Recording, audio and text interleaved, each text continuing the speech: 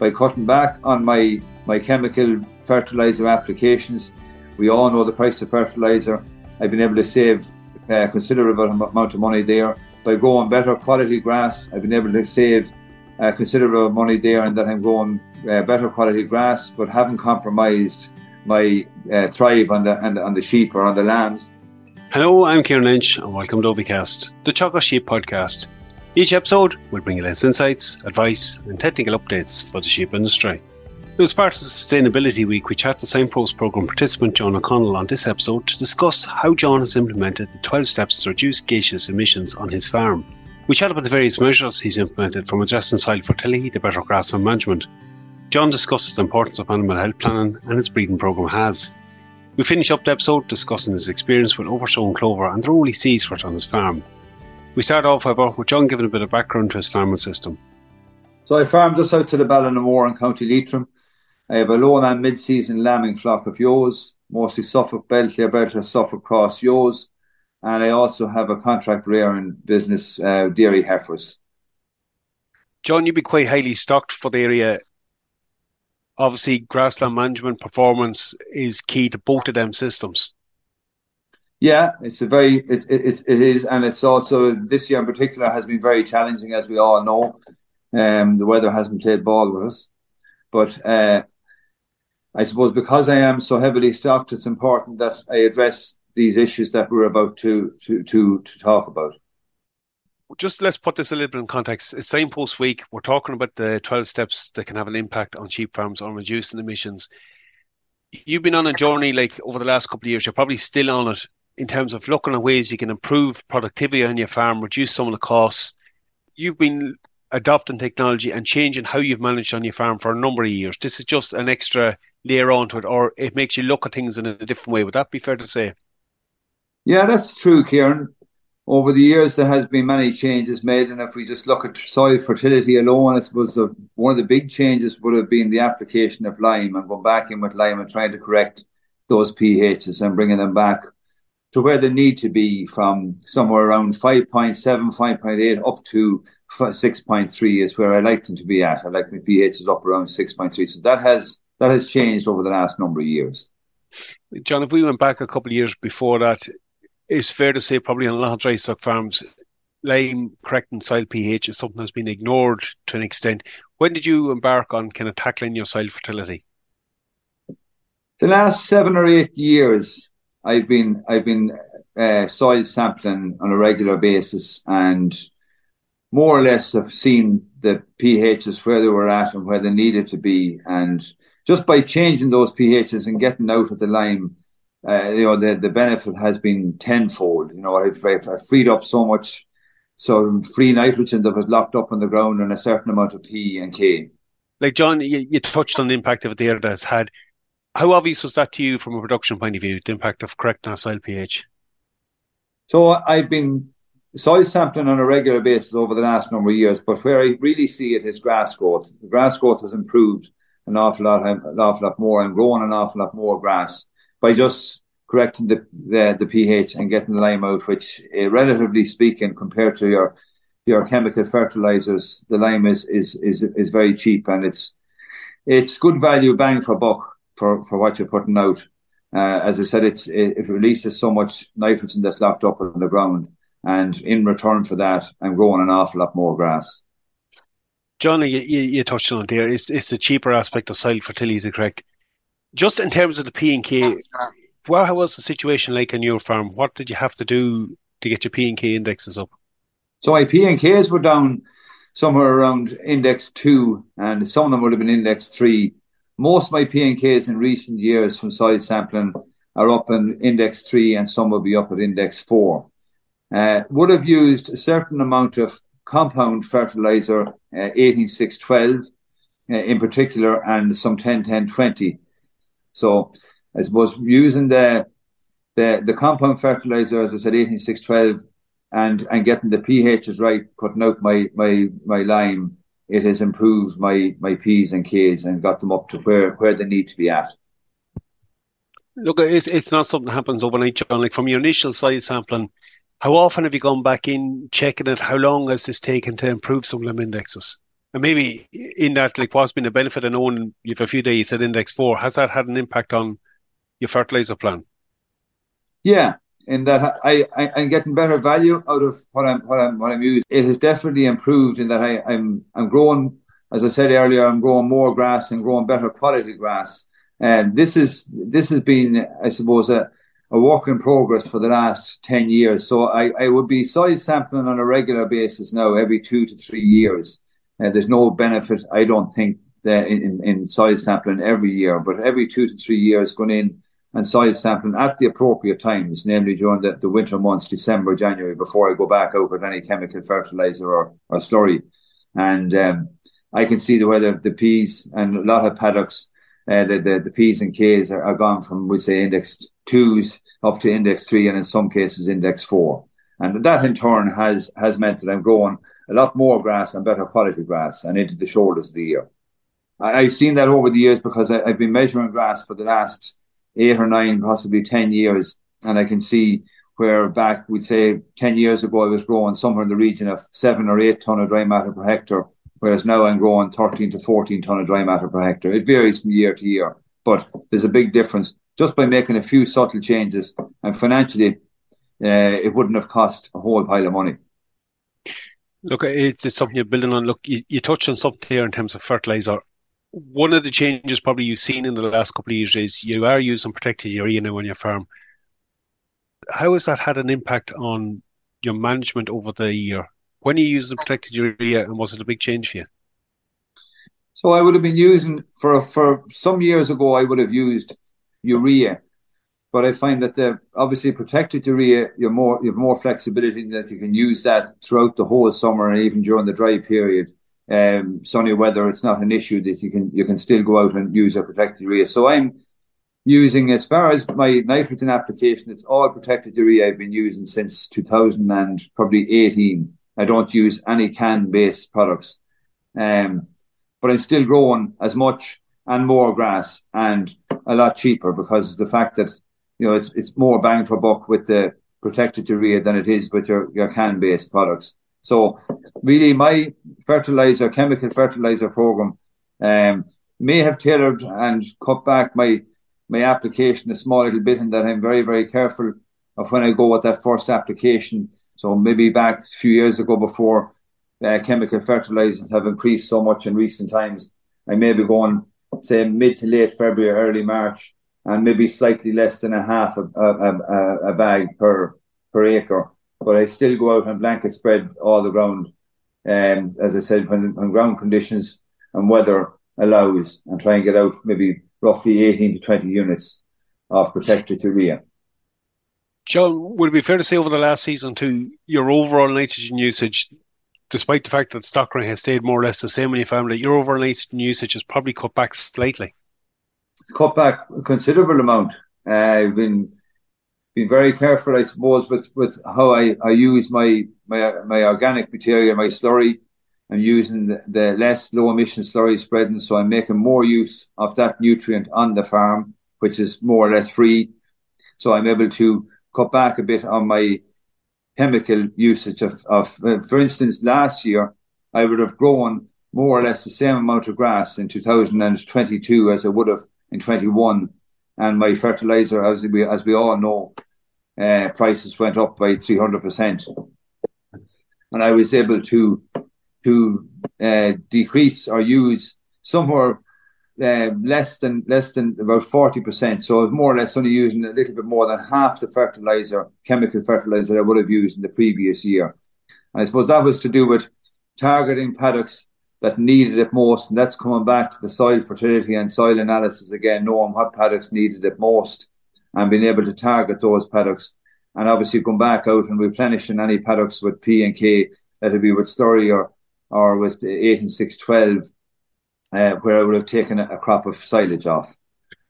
John, you mentioned less technology there for the slurry. You're taking a lot of offcuts, obviously. There's grazing paddocks being taken out for silage. You're going out probably on grazing ground with slurry as well. Has the less method of spreading slurry had an impact for you, and is it a benefit, do you think? Yeah, without a shadow of a doubt, it's definitely working for me. That I'm going out and I'm getting small. The way I work it, Kieran, is I go little and often. So I try to go out on paddocks that I might have, say, taken a light crop of silage off. And in order to get the P's and K's replenished in those paddocks, I go out and spread somewhere in the region of 1,500 to 2,000 gallons of slurry using the low emission slurry spreading. By using that, I have 60% of the nitrogen less lost to the atmosphere because I'm using that system. So it works in that regard, and you can really see the benefits in grass growth after putting out that, as opposed to using, say, the conventional splash plate system. Also, by using the less and getting back in earlier to regraze that paddock and to get it back into the rotation for my sheep or for my lambs or both. Look, as something else you've done a lot on in the last couple of years is looking at your grazing infrastructure. You touched on there that your grass measuring. Take me through your story on that, John. Like, what happened there first? Like, talk to me about your paddocks, your rotational grazing system. What impact has that had on your management on the farm? Well, going back roughly 8 to 10 years ago, maybe a little bit longer, it was kind of set stock grazing. And just by putting in an infrastructure in place and having those paddocks in place, basically I'm deciding where the sheep go rather than the sheep deciding where they go.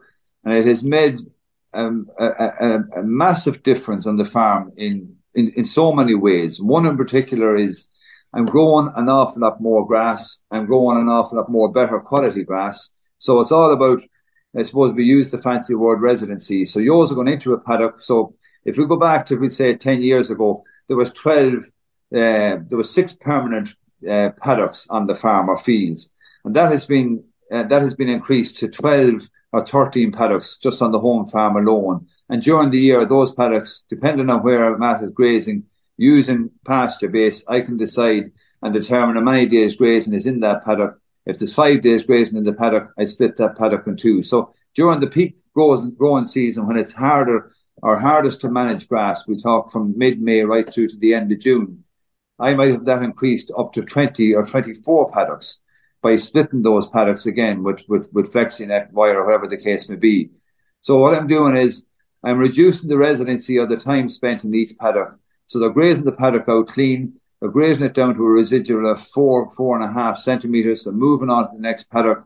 And by using pasture base and by managing the paddocks with the infrastructure that's in place, I'm growing more grass, I'm skipping paddocks when needs be and taking them out, I'm growing better quality grass for silage, and have a cleaner sward coming back in on the next rotation for lambs coming in again. So it's tenfold just by putting the infrastructure in place and having those paddocks there.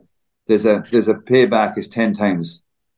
It's a double win, John. You get that increased production, but you're getting better performance. And as you mentioned there, like a lot of your silage now is coming from offtakes. So both your sheep system and the contract heifer rearing, that's an important aspect of it too in terms of improving animal performance. Oh, without a doubt, yeah.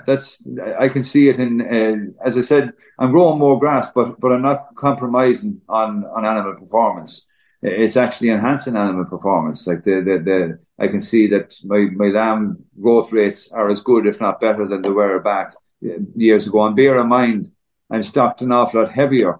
So I'm stocked at somewhere in the region of 11 ewes to the hectare as opposed to 7 ewes to the hectare back, say, 10 years ago. But back 10 years ago, I would have been growing somewhere in the region of 7 tonne of dry matter per hectare, whereas now, just by making those subtle changes, I'm growing somewhere in the region of 12 to 13 tonne of dry matter per hectare.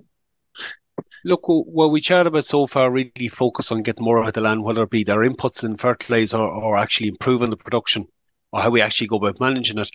I suppose from a point of view of reducing emissions on the farm, if we flip over now and we look at the effect of your changes or what you've done different on animal performance, John, maybe like if we start at the basic bit of this, flock health, the importance of flock health on overall productivity, it also has a big impact though on the emissions on the farm, particularly in animals that aren't in top health.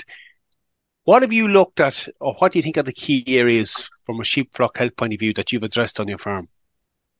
Well, I think just to start off by saying flock health, a healthy ewe is a productive ewe. And if your ewe or your lambs are healthy, and by putting in place a few things like lameness, addressing the whole issue of lameness, addressing the issue of dosing and anthelmintic resistance and antimicrobial resistance, and looking at those, focusing on those key areas, it can make an awful difference to the health of the flock, and in return, the production of that flock. So, as I said, a healthy ewe is a productive ewe. So if we just take lameness alone, some of the changes I would have made with regard to lameness, I put in a foot bath, a batch foot bath, and every time the ewes or lambs are in the yard for whatever routine work that's been done with them, they automatically go through the foot bath. And that has paid off 10-fold for me, in that in a month or 6 weeks of putting in that batch foot bath, my lameness had went down to something like 3%, 3 ewes in every 100. So that was a big change, and made such a difference to the health of the ewes, because obviously a lame ewe is not a productive or a healthy ewe.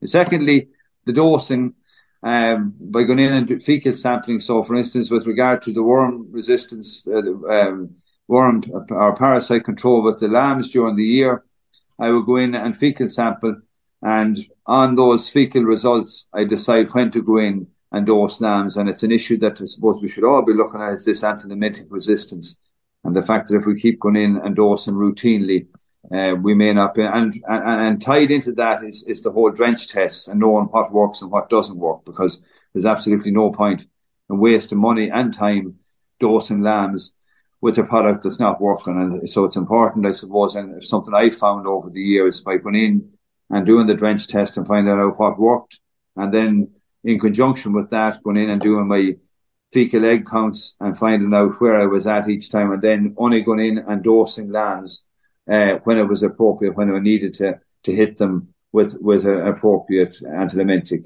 And then thirdly, I suppose, with regard to anthelmintic antimicrobial resistance, putting in a vaccination program in place. So for me in particular, it was Enzo and Toxo vaccine. Also, of course, I vaccinate for ARF, but using the different vaccines that are appropriate or applicable to the flock, and knowing what you need to go in with, that in itself can address the whole issue of antimicrobial resistance, which is something that's been looked at long and hard now. And we need to all look at it from I suppose, the industry point of view, that we need to be using less and less antibiotics. But John, like the three key areas you looked at that all have a direct impact on the animal's health and productivity, and the three areas are fairly simple to address by just putting the flock health plan in place.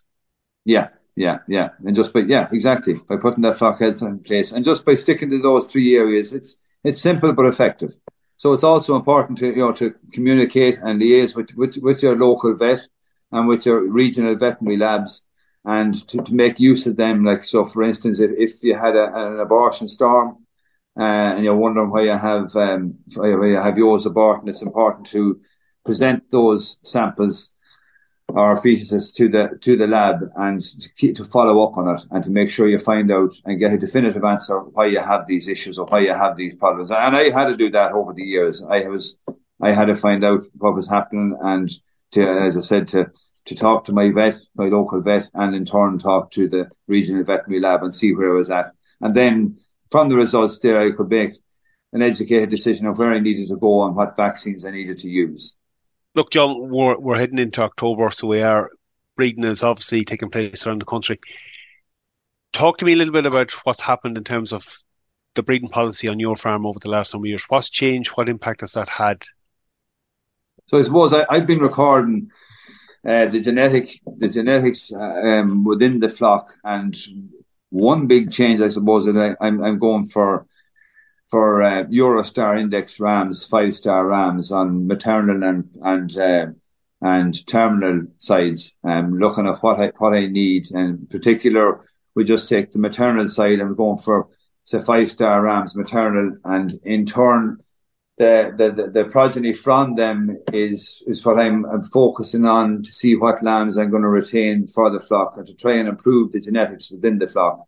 And then, of course, on the terminal side, for lambs that I'm finishing, looking at days to slaughter and trying to reduce days to slaughter all the time, and using the figures within the Eurostar indexes, and buying and purchasing 4- and 5-star rams if at all possible. what's important also with that is the decision you make, and of course your ram has a lot of input into the flock. He's 50% of the genetics within the flock. So what decisions of what rams you would use this year has a knock-on effect for the next 5 to 6, possibly 10 years within the flock. John, just in terms of output, like what's your target litter size weaning rate for the farm? So my target litter size weaning rate would be somewhere in the region of 1.8, and that's going to the factory. In order to get to that, I'd like to be scanning around the 2 to 2.1. And some of the points that we have talked about earlier, if we get the flock health right and we get the vaccine program regime in place, it has a knock-on effect on lamb survivability and your mortality rate in keeping those figures down. And it all ties in with the flock health, the quality of the silage you're making, your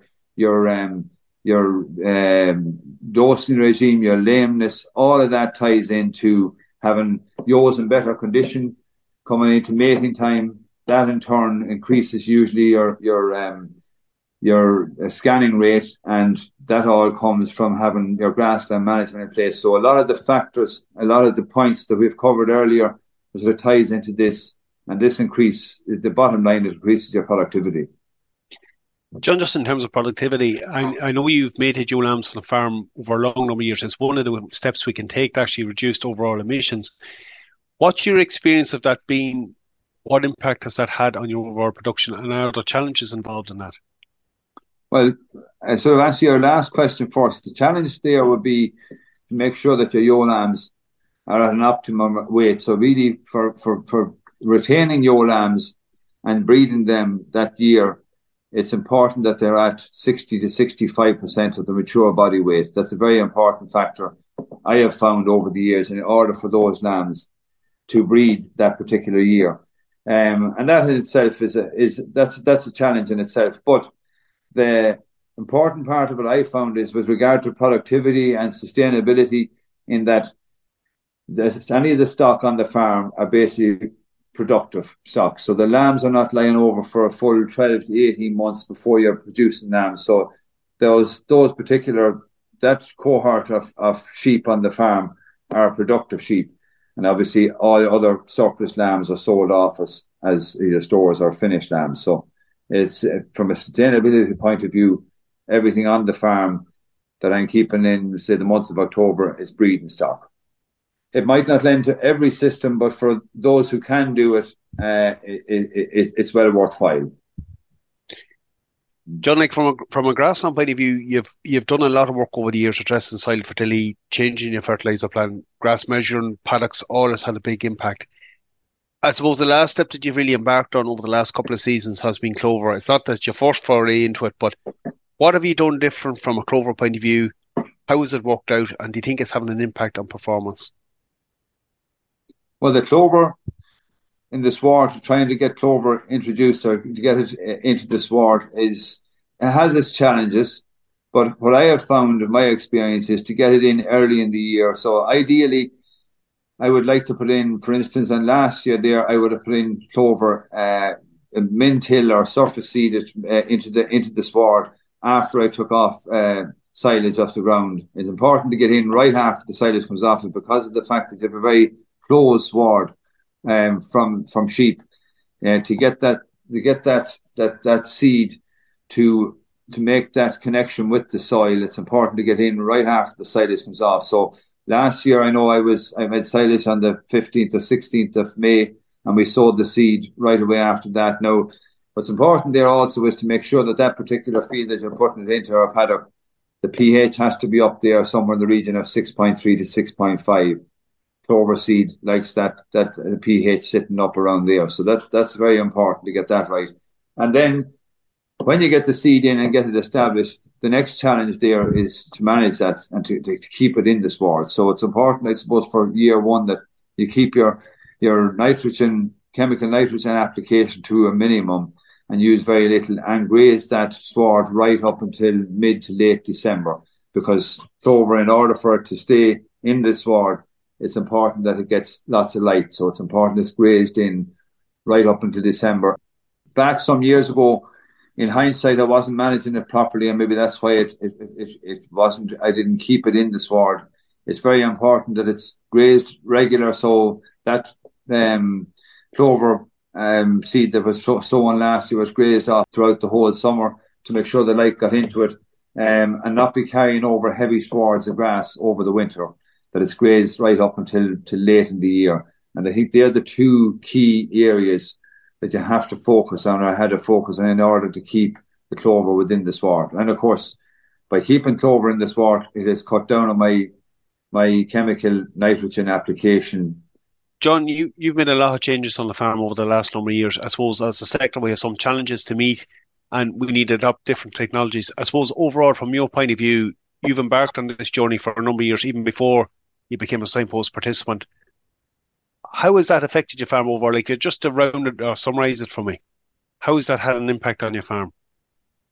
Well, a lot of what I have been doing over the last number of years, and even before I went into the signpost program, I suppose I've been doing some of them, but maybe not as efficiently as I am doing them now. And I suppose lots of farmers out there doing exactly what I have been doing, and maybe to this same or greater extent. But the big differences I am seeing is productivity has improved, and bang for buck, and basically what's in my back pocket has improved. So by being able to cut back on my, just to give it a quick synopsis on it, by cutting back on my chemical fertilizer applications, we all know the price of fertilizer. I've been able to save a considerable amount of money there. By growing better quality grass, I've been able to save considerable money there, and that I'm growing better quality grass, but haven't compromised my thrive on the sheep or on the lambs, and also been able to cut back on my concentrate bill. So they're the key areas, I suppose. Fertilizer and concentrate are two key areas where we can save money, and without compromising on the health or the thrive or production of the flock or whatever is on the farm. John, look, really appreciate you taking out your time to come on with us today. It's a good synopsis of what you've done on the farm over the last number of years. Good chatting to you again. Thanks, Kieran. We'll leave it there for this week's episode. Good hearing from John again and catching up with him on how he's progressing and how he's implemented those various changes on his farm and the impact they're having. I have included the guide to 12 steps for sheep farms, so how they can reduce their gaseous emissions, in the show notes. It's worth having a look at. Very useful template if you're looking at farm planning, even on your own system. That's it for me for this episode. Again, for updates on our sheep programme, keep an eye on our Twitter page at Chogga Sheep.